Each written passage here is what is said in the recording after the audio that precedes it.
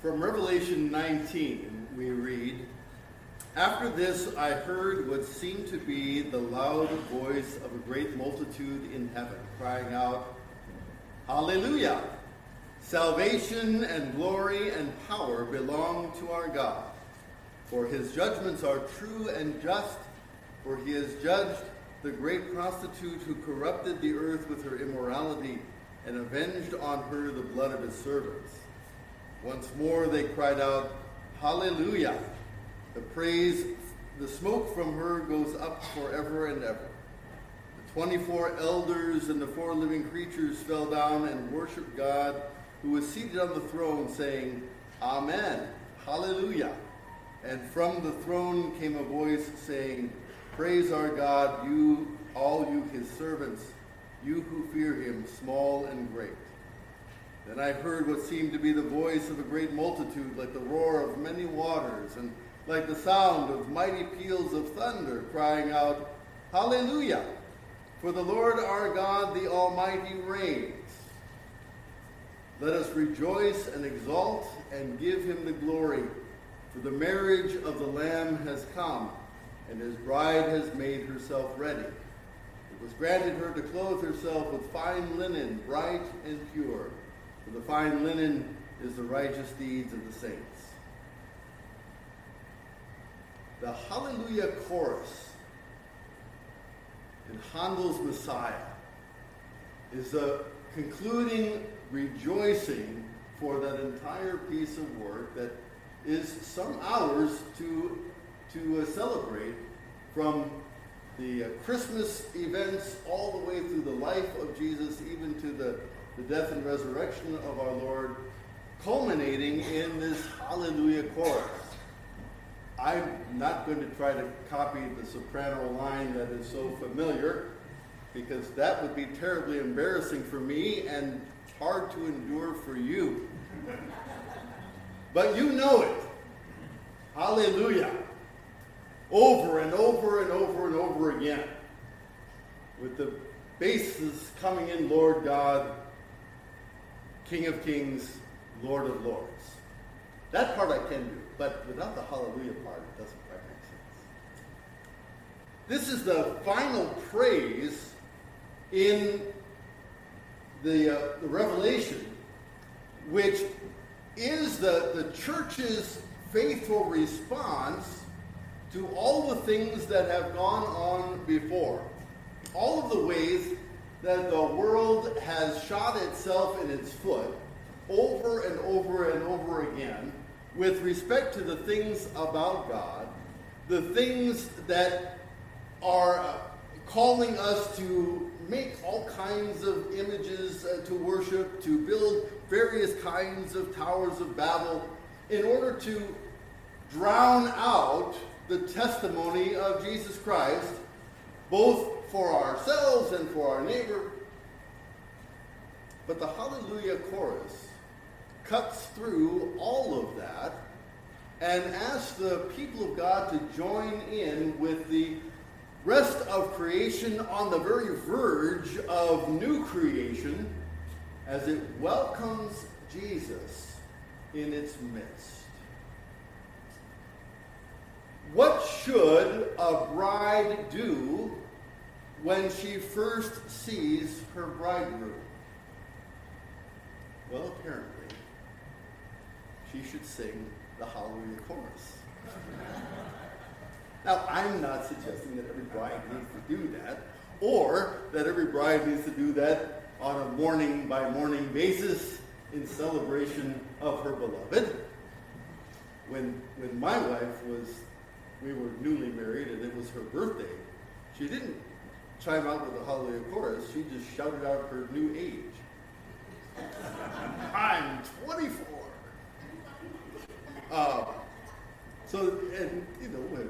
It was a surprise. It wasn't a surprise it was a birthday, it was just a surprise. I didn't know that was going to happen. The Hallelujah chorus is the church's reaction to God's salvation because he has now come. So, if you think about its placement in the divine service, not necessarily Handel's version of the holiday, of course, but the Alleluia verse as it comes to us, this triple Alleluia that we sing right before the gospel lesson.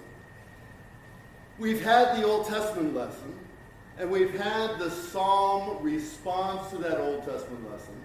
We've heard about the effect of the resurrection of Jesus Christ in the life of the church in the epistle lesson. And now to set up the words of Jesus. Jesus himself is now going to speak. The bridegroom, all of us here together as church, in anticipation that the groom is here and arriving and is about to address us with the most holy word from his own mouth, sings Hallelujah. Because in the gospel lesson, your God comes to you to bring you the salvation that you long for. Now, granted, in Revelation 19, at the culmination of all things, and after enduring the entire effects of all of the evil that the hosts of darkness can throw at us, the church, in anticipation, just seeing the glimmers of the arrival of the bridegroom to come for the wedding feast, sings Hallelujah.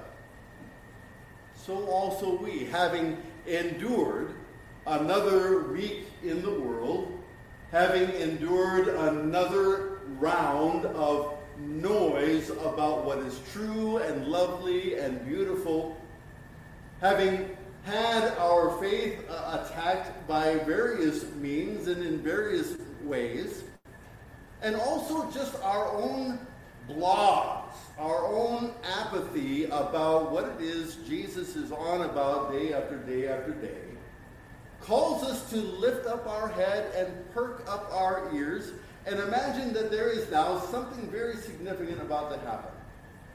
Because for this next moment, it's not going to be Isaiah. It's not going to be Abraham. It's not going to be Jeremiah or Amos. It's not going to be Paul or Peter or John.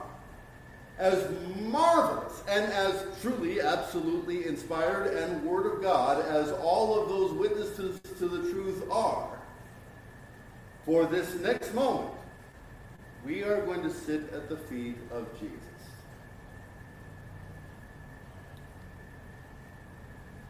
Imagine yourself as Jesus arriving to the home of Mary and Martha. And instead of getting out all the pots and pans and being too concerned about the hospitality that needs to be done for that day, just the very sight of him coming down the path towards your door, and you know he's going to come to your house. You get yourself ready to meet your groom. The one who is there to bring you home to fellowship with the Father in the power of the Holy Spirit. Your Redeemer, your Rescuer, your true Savior. And just the very glimpse of him is enough to make these hallelujahs spring forth. Hallelujah, hallelujah, hallelujah. In Revelation 19, the church has endured, and now the bridegroom is coming.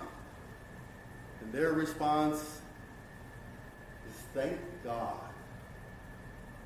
Thank God it's finally coming to an end. It's finally coming to its close, its climax.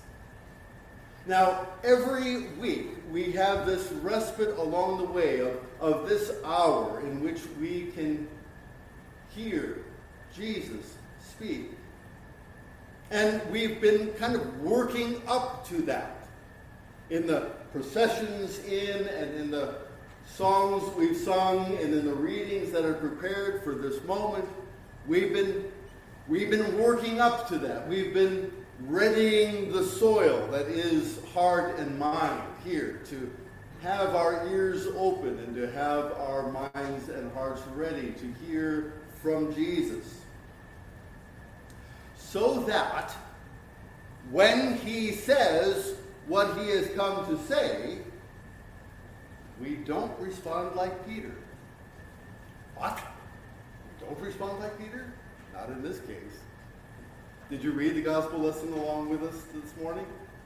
Jesus says, I'm going to Jerusalem. There I'm going to be killed. But I'll tell you what, that's the bad news. I've got some good news. On the third day I will rise. See, Jesus is a bad news, good news kind of guy. The bad news is the world is going to do me in. The good news is the Father is going to vindicate me, and I will rise on the third day, and you and I will continue to do this work together. Well, throughout the Gospels, Matthew, Mark, and Luke, the disciples seem to only ever hear the first part of that announcement, that bad news part. Jesus, how dare you talk about dying? Nobody's going to kill you. We've seen what you can do. Nobody's going to kill you. You're too important. Nobody's going to kill you. You're the Messiah. Messiahs don't die. But they do if you're going to be an authentic Messiah who's actually going to deal with the real problem that we have. Our real problem is not a lacking social system or a greater safety net or a this or a that. It's the death that is staring all of us in the face.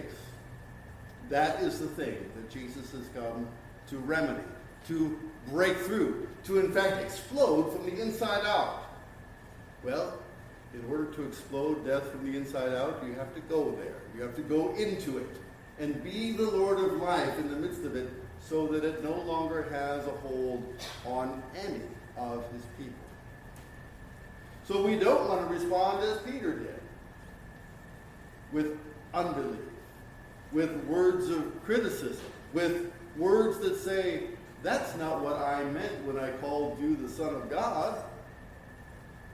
But to actually listen, to have ears open, to be readied and perked up in imagination, heart, and mind to take all the things that Jesus has to say and let them soak down deeply.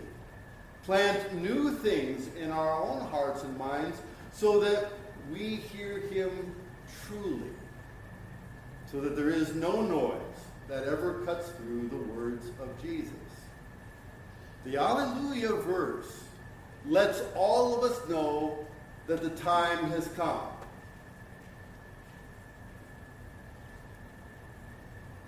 Sometimes when you go to a movie nowadays, you have to sit through about 15 minutes worth of previews before you get to the actual movie.